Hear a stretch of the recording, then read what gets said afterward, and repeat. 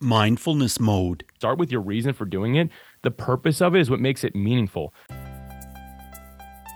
Hey, Mindful Tribe, welcome to the show.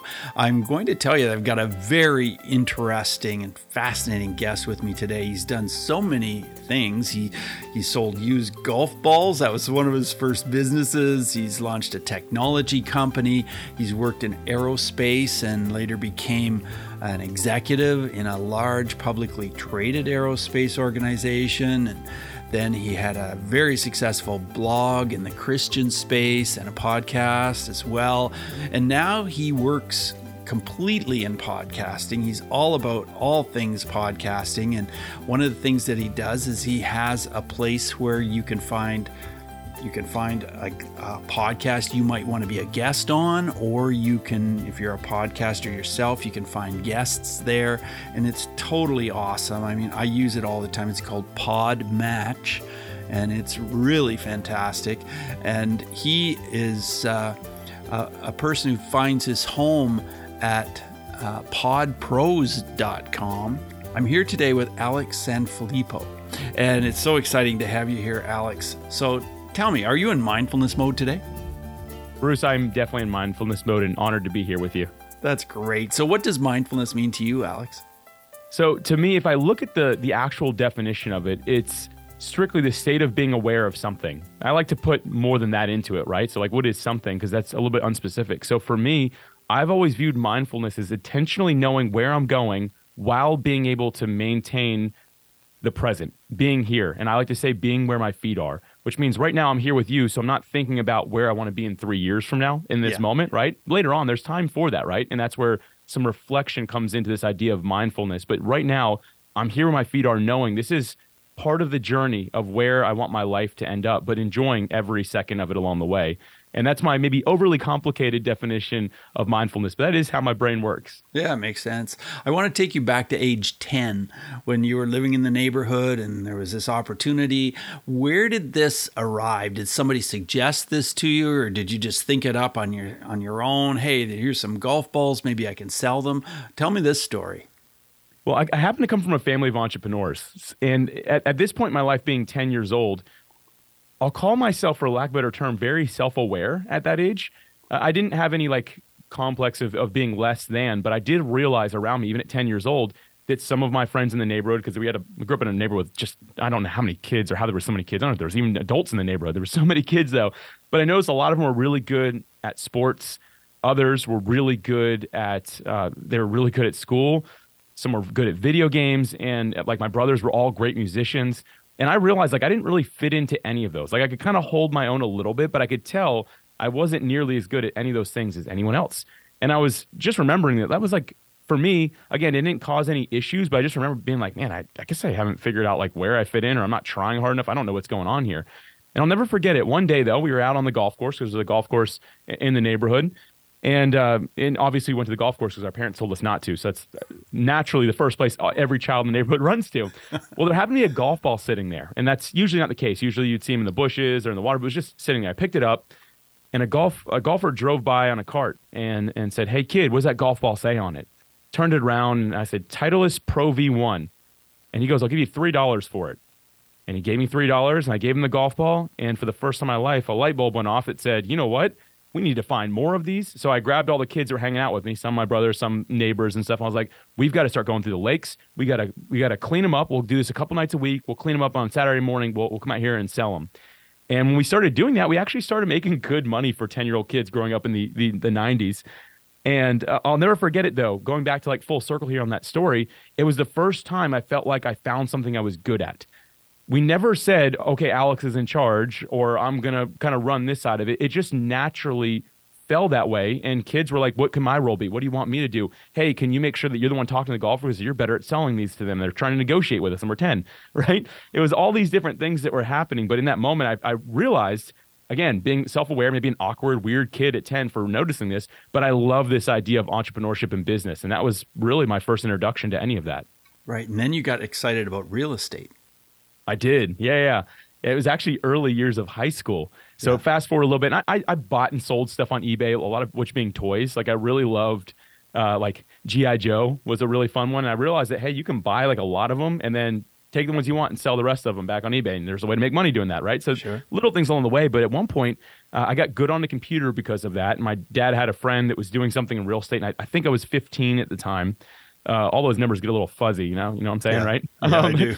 Yeah. So, I think I was 15. And he was just saying, Alex is good on computers. Well, they're trying to develop some tech to build virtual tours of homes.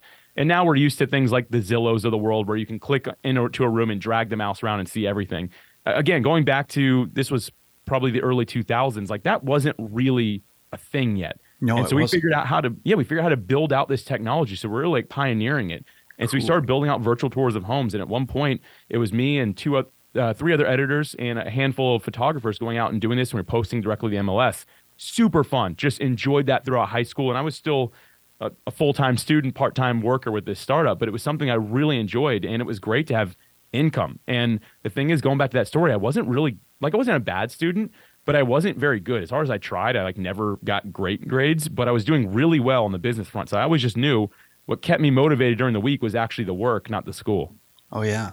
And did you ever have any fails? Like, did you ever have anything like, oh man, this just really, really stopped me in my tracks?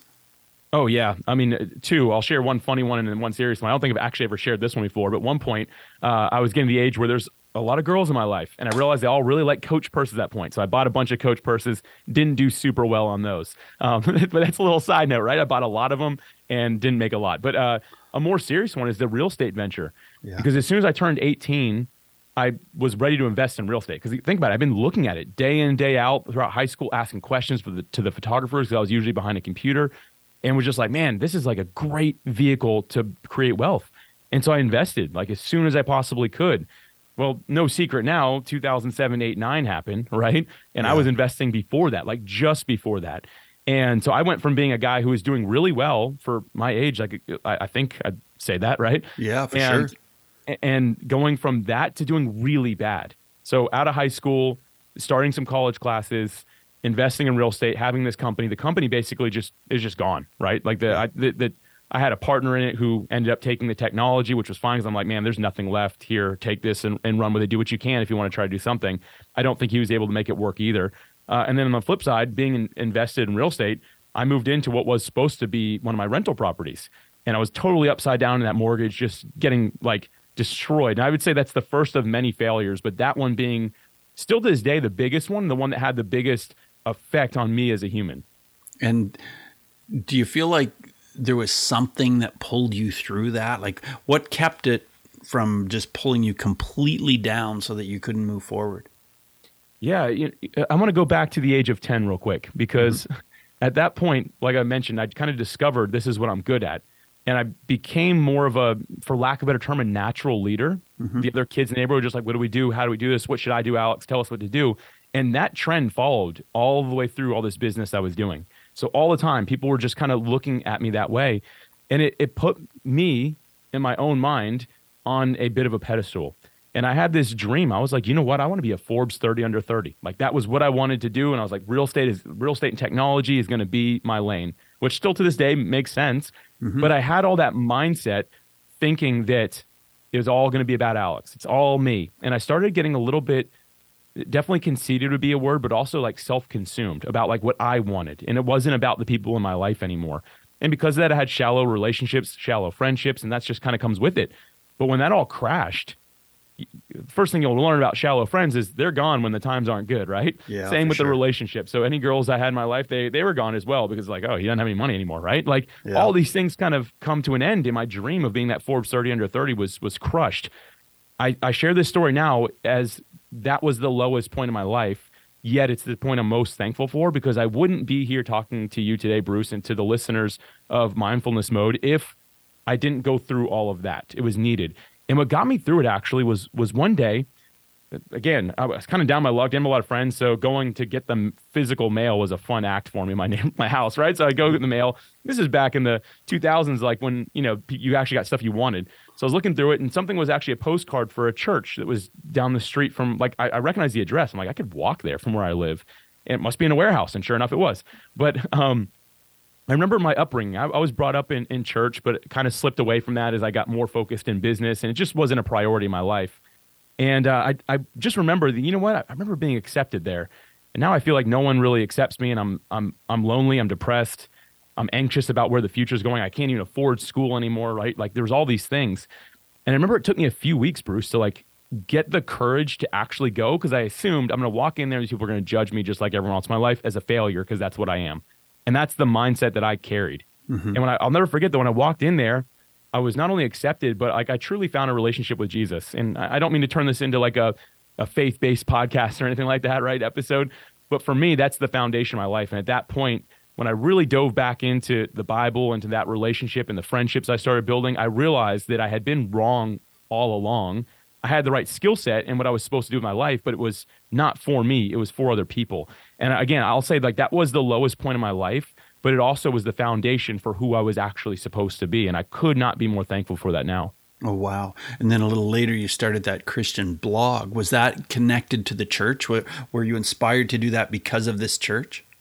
You know, I'll say that it kind of, again, that's kind of set that in motion. But what was really what inspired me to do that was I started having a bunch of friends just reach out, and they're like, that I knew before I kind of changed into a different, better person, right? Before that whole self-discovery and faith process, they were reaching out when they hit bad times. Like, dude, how are you doing well? And they didn't mean financially. They meant like me as a person. Like, how am I not stressed and depressed all the time?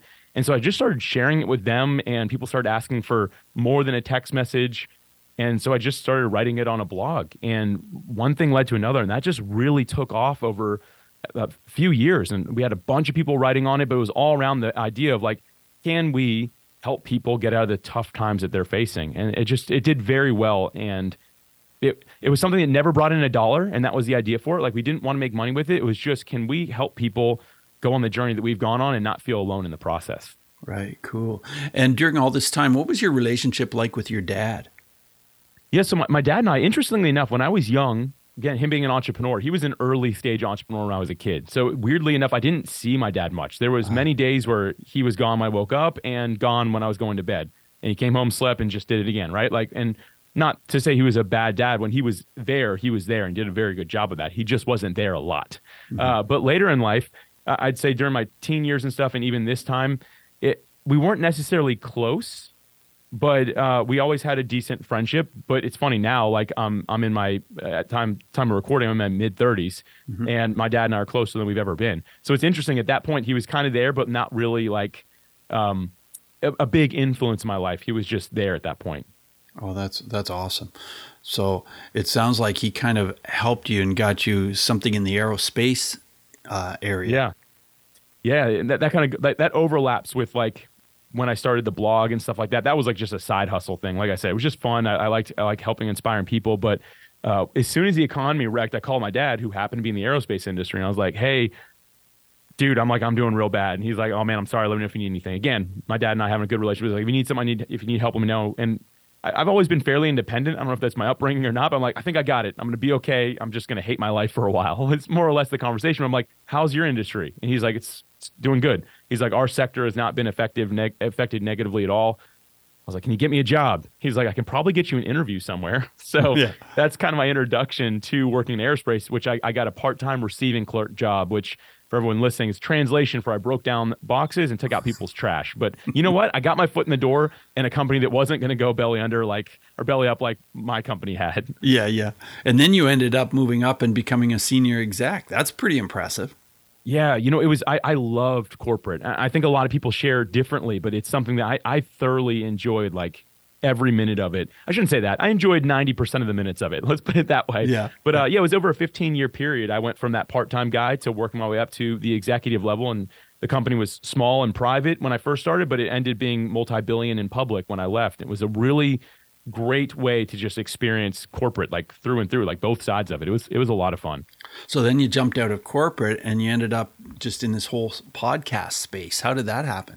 Yeah, so it's a good question. Year 12 of me being in the aerospace job, that's when we went public, and something happens when you go public. Again, it's probably the goal of most companies, and really, like, we achieved like it was really great what we were able to accomplish, like very cool. But when you hit that point, and now there's a board, and there's shareholders, and there's all this extra accountability, like there's not a lot of flexibility. And even though I was at the executive level, I don't mean this to sound rude or mean in any way, but I felt like a cog in the system. Like I didn't really have any room to flex anymore. And the one thing I realized at that point was that I was still an entrepreneur. I was just working in an organization, which now has technically, I think, been coined intrapreneur. Sounds weird to say, but basically an entrepreneur working in an organization. And when I lost the ability to have these creative ideas and try new things, and now I had to report to all these people, and it was 6 to 8 months before anything would happen, I lost the fire I had for it, because we had pretty much achieved the maximum amount of success we'd ever be able to. And maybe there's still some, but it would be much smaller, right? Mm-hmm. And at that point, I just realized it was time to leave. Now, I said that's year 12, and I didn't leave till year 15. I tried a bunch of little side hustles along the way, and it was like kind of failure after failure after failure. And I literally thought, Bruce, at one point, I'm like, maybe I'm not cut out for this entrepreneurship thing anymore. And that's when I got like I don't know if it's a brilliant idea or a crazy idea or what it was, but I was like, I'm going to start a podcast. Get this is crazy. Start a podcast to talk to people who had successfully left a 9-to-5 job to become entrepreneurs and how they did it, so that I can learn how to do it. Then I can figure out what to do. That makes complete sense. Okay, good. Yeah. Free coaching, right? Like getting to talk to just some amazing people, which, by the way, side note here, Bruce, you've done such a good job with mindfulness mode. First off, I think you started in 2015, if I scroll back far enough. Yeah, that's right. Yeah. So every year in podcasting is like 7 years. So at this point, as we're recording this, the show is basically 60 years old or more, which is pretty amazing. But I was listening to an episode you did with a guy named Noah Hutton, maybe. Yeah. It was growing a creative business, and that episode aired on 3/27/2023. And I encourage anyone listening to this, go back and dive into that, because it is just really high quality content. Really enjoyed hearing his stories and his journey along the way. But I encourage everyone, like I said, go back and check that out, because I think that it's really valuable. And I lost track of what I was saying. I'm so sorry. Where was I? Yeah, no. That's no problem. Yeah, well, thank you. I really appreciate your thumbs up about the podcast. That's really great. And then now you started doing a lot of speaking and coaching, and you were just kind of dabbling in that space with the podcasting and everything. And you did do quite a bit of speaking, didn't you, at that point? Yeah, and so thank you. That reminds me where I was going with that story there. Like when I started the podcast, like it just really took off. And so I started getting on stages and all that. And if I could simplify entrepreneurship, I know this isn't necessarily about that, but to simplify it in 4 steps, it's find an area of passion, get into that community of the area of passion, find a problem that community is struggling with, and then offer a solution to it. And so for me, I realized like I became passionate about podcasting. I love the people in this space. I get to talk to people like Bruce. Like, how incredible is this? And so I dove into the community. I started speaking and doing all that. And I just started asking them what they're struggling with, and ultimately end up creating a solution for it.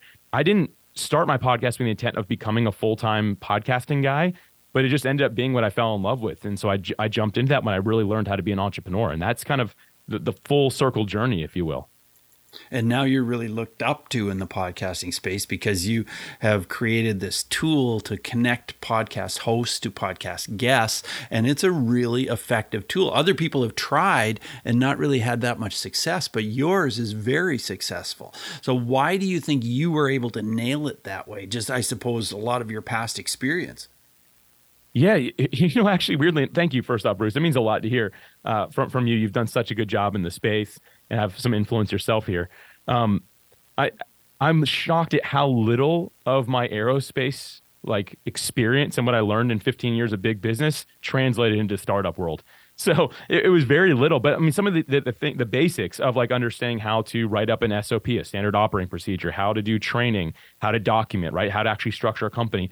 I had that stuff, but ultimately what really set it apart, and this is what I believe at least, was my willingness to get into the community and to be one of the people.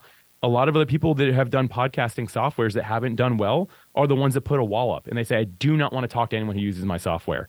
And immediately when you do that consciously or subconsciously, you're creating this divide and it doesn't feel human anymore. And also you lose touch with what it is that you're actually offering somebody. Like you don't even know if you're actually delivering on the problem, like the solution of the problem that they're struggling with. And so for me, still to this day, multiple times every week, I am getting on calls with individuals in podcasting to talk to them about what they have going on, to see what they're struggling with, to see if what I'm doing is helping.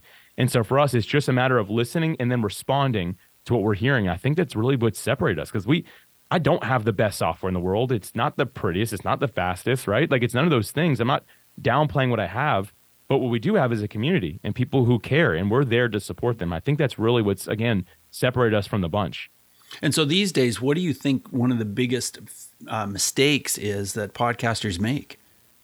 As a podcaster, I think it's similar to what I was just sharing. It's their lack of willingness to talk to a listener. Okay. And I think that many times we talk about downloads a lot, but we have to remember that a download is tied to a listener. So if someone's downloading your podcast, that's a human, that's a listener. And if you can find ways to engage with them and talk with them, you can learn a lot. You can build community, but you can also find out what they love and don't love about your show, right? So you can continuously work on improving it. But I find most podcasters, they're not even sure how to begin that process. And some are just like, man, I started a podcast so I didn't have to talk to people other than the person on the show with me, which is really funny to me. But so for me, again, what even separated my show when it got started was doing that, was talking to the people who are actually listening to it. And that feedback led me ultimately, again, to what I ended up doing in podcasting. Oh, that's so cool. I remember I was going to speak at PodFest one year, and it was in Florida. I guess it's always in Florida. And so then I was chatting about it on my podcast and saying, hey, guys, I'm so excited. I'm going to be a speaker there. So and so on. Yeah. Reach out to me and we can connect. We can get together. And one of my listeners did. And she said, hey, I'd love to meet up with you. So we met up at a restaurant. And I had talked to her, and she had written a book. And she was interested in coaching. And I said, hey, let's meet at the restaurant. I'll interview you for the podcast. And she was like, oh, okay. And so we went to the restaurant, and I took a couple of mics, and, and I just said, hey, it's just going to be relaxed. We're just going to have a conversation, and I'll just edit it, and we'll come up with a podcast. So it was great meeting her. It was so much fun. And I did the whole interview and chatted with her and everything. And then the next day she emailed me, and she said, oh my gosh, Bruce, she said, you just can't publish that. And I said, what? It was great. Your book is awesome. You're doing well. No. I'm just not secure enough. I feel too nervous about it. You just please don't publish it. And I said, okay, sure. That's no problem. But it was so much fun meeting up with her and just like being connected to one of my actual listeners, I love that story. I don't even have one like that. Like getting to go to dinner with somebody, that how cool is that? I think that's so powerful. Like that really is the key to, not only that, like to bring it back to mindfulness mode, like it's being mindful, I found is a lot easier when I have people in my life that can speak into it. Because sometimes we actually even forget what our superpower is, like how we actually add value to the world. But some of your friends and those around you, they can tell you. And so for you as a podcast host, having a listener meet up with you, I'm sure she reinforced some things and you're like, wow, I forgot that's why I got into this, or that's the value I'm adding, right? Like, yeah, for sure. What a magical experience. How cool is that? Yeah, it was very magical. Yeah, it was really exciting. I have done a lot of speaking and really enjoy it as you do. So, it's just really cool. But just before you go on stage to speak, whether it's virtual or you're in person, what goes through your mind? What are some of the things you do to get in the moment, to really use mindfulness to your advantage? There's a few things I tell myself. One, I'm not doing it for me. I'm doing it for somebody else is the first thing. Because I found that I get really nervous when I'm speaking for Alex. So when I'm speaking for Alex Sanfilippo, I get nervous because then I feel like I have to deliver a presentation. It has to be stunning, right? And dazzling and all that. But when I say it's not for me, it's to influence the one person who's sitting there or watching or listening who needs me most. I take all the pressure off. Mm-hmm. It's no longer about the performance. It's about, can I actually help that one person who I know who needs me? And so that's the first thing. And the way I always say it is like, do for one what you wish you could do for all, and do it to serve somebody else instead of myself. And by just doing that alone, it's made night and day difference. And the other thing that I do, there's the second piece is, let's face it. I mean, Bruce, you've done a lot of speaking too. You probably get nervous, I'm guessing, right? Yes.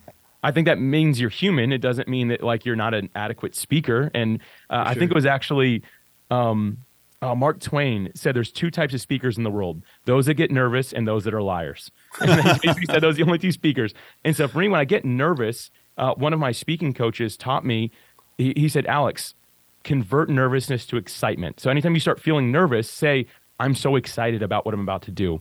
And something happens in your brain, and I'm not really into I don't know how all the chemicals work up there, right? But something starts happening that you actually convince yourself that you're just really excited about it. You're not nervous. And I'll tell you what, Alex who's excited delivers a much better presentation than Alex who's nervous. And so again, remembering it's about people, not me, and showing up because I'm really excited to serve that one person has made just a huge difference on my ability. That's a great tip. I really like that, Alex. Yeah, I remember I've done thousands of live speeches and presentations, and for the first, I don't know, about the first 100, I was like so scared that I didn't want to look at the audience. Like I would look just over them. So I thought, well, it's going to look like I'm looking at everyone, And then I thought, okay, you just need to start looking at people. And so then I learned to, and just for a moment, like I didn't want to freak people out by having them think I was staring at them or something, but I'd look in this direction and just meet eyes just for an instant, and look in that direction, meet eyes just for an instant, and then I go, oh my gosh, that person is really making eye contact with me. I can just keep maybe a little bit more eye contact, maybe for like a full second instead of just a third of a second, and then I'd find that I was really able to connect with the whole audience better because I had that connection with several people in the audience. Does that make sense? Oh, yeah. And talking about mindfulness mode, that takes a lot, because if someone's listening to this who hasn't done any public speaking, when you make eye contact with someone for 1 second on stage, it feels like a full minute. It does. And if you make eye contact with someone for a full minute, like that's awkward, right? So you have to like overcome that, right? But like when you do, it is powerful. And typically the people, I've learned this, Bruce, and people who will come up to talk to me after I'm done speaking are the ones I made eye contact with, like on a regular basis, because they felt that connection. And you've got to be mindful enough to realize, okay, this doesn't feel awkward for them like it does for me. Yeah. And I remember having the fear that I would make eye contact with someone and they'd be kind of giving me a look like, oh, brother, not more. I was afraid of that. And then I thought, okay, Bruce, just get over that fear. Like, so what? You make eye contact and then they get up and leave and give you a thumbs down. Like, if that happens, it happens, It probably never happened though, right? I imagine it's never happened. No. But I mean, I got, a huge number of really positive feedbacks, but then every once in a while somebody would say something that was not very positive, and then I had to realize, hey, I can use that for fuel to become better, and to just realize that, hey, if there are people giving me feedback that isn't positive, that's actually part of the success. Because when you're at that point where everything you hear is just positive, well, that's great. But when you start to hear the negative as well, then you realize that you've kind of passed a certain level. You know what I mean? Oh, yeah. I mean, if we look at the world of sports, like let's look at, I'm gonna go back just a couple of years. Like I'm not like a huge sports guy, so it's probably not the best analogy, but it's very rare that a Super Bowl winning football team does it twice in a row. And it's because everyone's singing their praises. You crush it. You did so good. But we even saw at one point, it was just the last couple of years, we saw the Rams go from winning the Super Bowl to winning like 3 games. Because you can't do a whole lot with you all are the best, you crush it, you're so good. They literally went from the best, almost the worst, without changing anything. And the problem is they didn't change anything because there was no real feedback on what to change. It's the same with our lives in general. Our work, our speeches, like anything we're going to do is very similar to that. If everyone's singing your praises, can't do a whole lot with that, right? Yeah, that's true. Yeah. Well, I want to ask you a question about bullying. Do you have any comments, thoughts, stories about bullying and maybe how it relates to mindfulness? Yeah, Bruce, I want to mention, I appreciate the work you've done in this space. I think that it's becoming more and more actively a world where that's something that needs to be addressed. And for me, I did think about this question because I knew that this was coming up. I wasn't necessarily directly bullied growing up or even as an adult or anything like that, but where I maybe had some, if you could consider this in some way, was in some of my relationships growing up with like girlfriends and stuff like that. A lot of them ended up being really manipulative. Like they would manipulate me a lot and I didn't even notice it, or I would just kind of confine to it. And it got to the point where I was so scared of confrontation that anytime someone would buck up against me, like even in business, I would immediately back down because I felt like it was going to end up bringing pain to me or discomfort. And that took me a long time to get over. And I don't know if I directly call that bullying, but I think it's at least some form, because to me, it always felt that way. It was like, it was painful. And it's taken me years of mindfulness and exercise and coaching to be able to overcome that and just be willing to embrace a little bit of discomfort because of how negatively that affected me. And that was the extent. And I'm very thankful not to have had any like issues with anything physical or anything growing up that would really mess with me. But that was the one thing that really, I think, hindered me a lot. Right. Yeah, that makes sense. Yeah, Alex, as we move forward in the interview, I want to ask you 5 quick answer questions. So just 30-second answers are perfect. The first one is this: who is one person who has been a really powerful mindfulness influence in your life? Well, I'm gonna go with two, because one is like the automatic answer for a person of faith, but Yeah. Jesus would be the Yeah. first one. And that's because even if you like take faith, the religion, whatever you want to call it, aside, if you just read the story of who Jesus was, and there's even like a TV series on it called The Chosen, you'll realize Yes. that was a man on a mission. And I respect that side of it so much. From day one, knew where he was going and lived a life that way. So I would say that's one of them. Somebody else who's been really powerful in that space is Brendan Bouchard. Mm-hmm. And he's just been very helpful around the idea of like upping your mindset. And what finally gave me the courage to leave aerospace after 15 years, because you start getting a lot of perks, not just the money, right? But like it creates a level of comfort. What finally gave me the courage to make that shift was something that Brendan Bouchard talked about. He was just talking about taking courage, being afraid and doing what you have to do anyway. I knew I had to do it, but that's someone that I want to say it really helped me a lot as an influence. Yeah. Yeah. He's an incredible guy. He's done amazing things for sure. Yeah. Let's talk about emotions. How has mindfulness changed the way you deal with your emotions? So it goes back to something I talked about, having those people in your life that speak into you. Like, they've helped me remain mindful about who I am and where I'm going. It's a really intentional effort for me to remember the direction I'm going in and where I want to end up in life. And I don't mean like ultimately like I want to achieve this level of success, but no, like how do I want to continue to experience self-discovery and progress so I can better serve those around me? What's really helped me do this, again, is just making sure that I'm talking to the people in my life and I'm journaling. And those are the two things. Sometimes talking to myself through journaling, right? But mainly being around the right people that really speak into me so that I can really see, right? I can get that perspective, and then making sure, again, I'm going back and journaling that. But that has been some stuff that's actually really helped me a lot. Let's talk about breathing. Do you have a comment about breathing or a technique or any thoughts about breathing as it relates to mindfulness?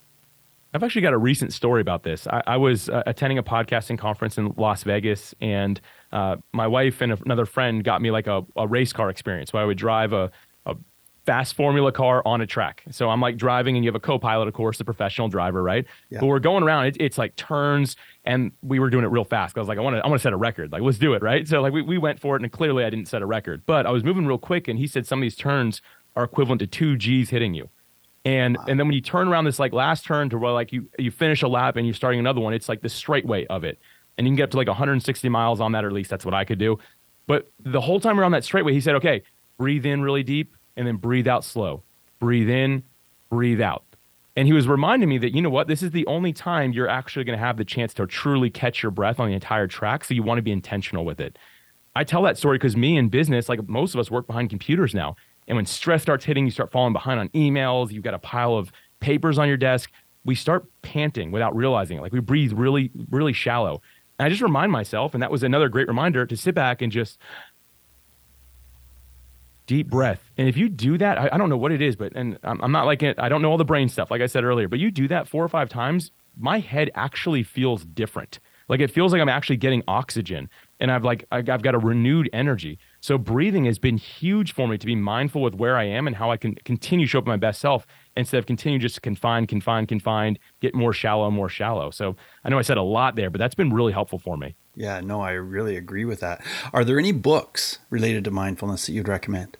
One that stands out among the rest is a book titled Cleaning Up Your Mental Mess by Dr. Caroline Leaf. And she goes through what she calls the neurocycle, and it's just retraining your brain on some things that maybe you've had there, some junk, right? It's cleaning up that mental mess of things you've thought about for a long time.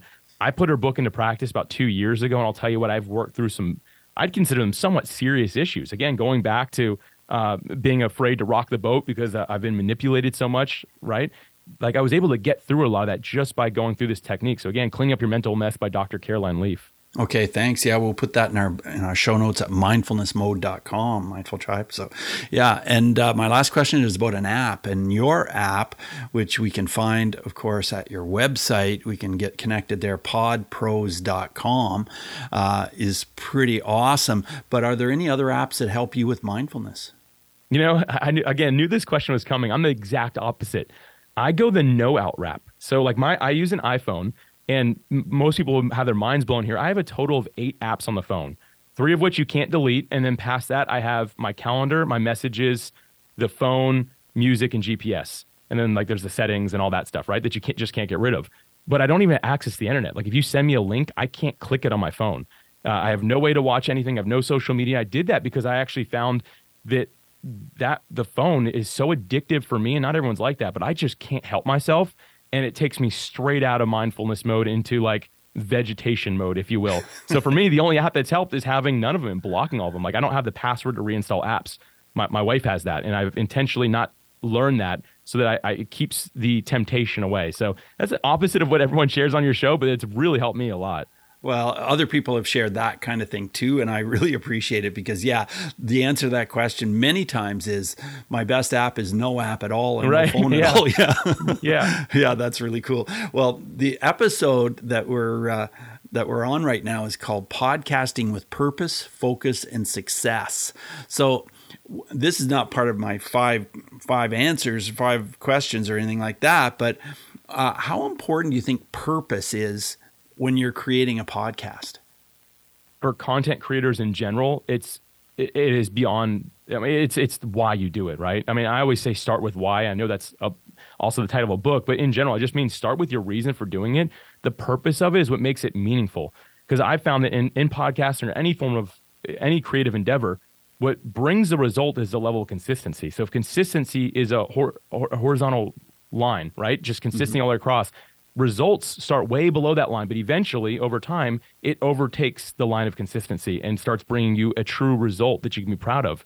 But if you don't have purpose in it, I don't think you're going to last long enough. I know I wouldn't last long enough. So for me, starting with why, starting with the purpose of it, and then doing that consistently for a set period of time is what brings people to even where you are, Bruce. I mean, your show is, Mindfulness Mode is beyond successful in the podcasting space. Like, you have done so well. That didn't happen from day one, I have to imagine.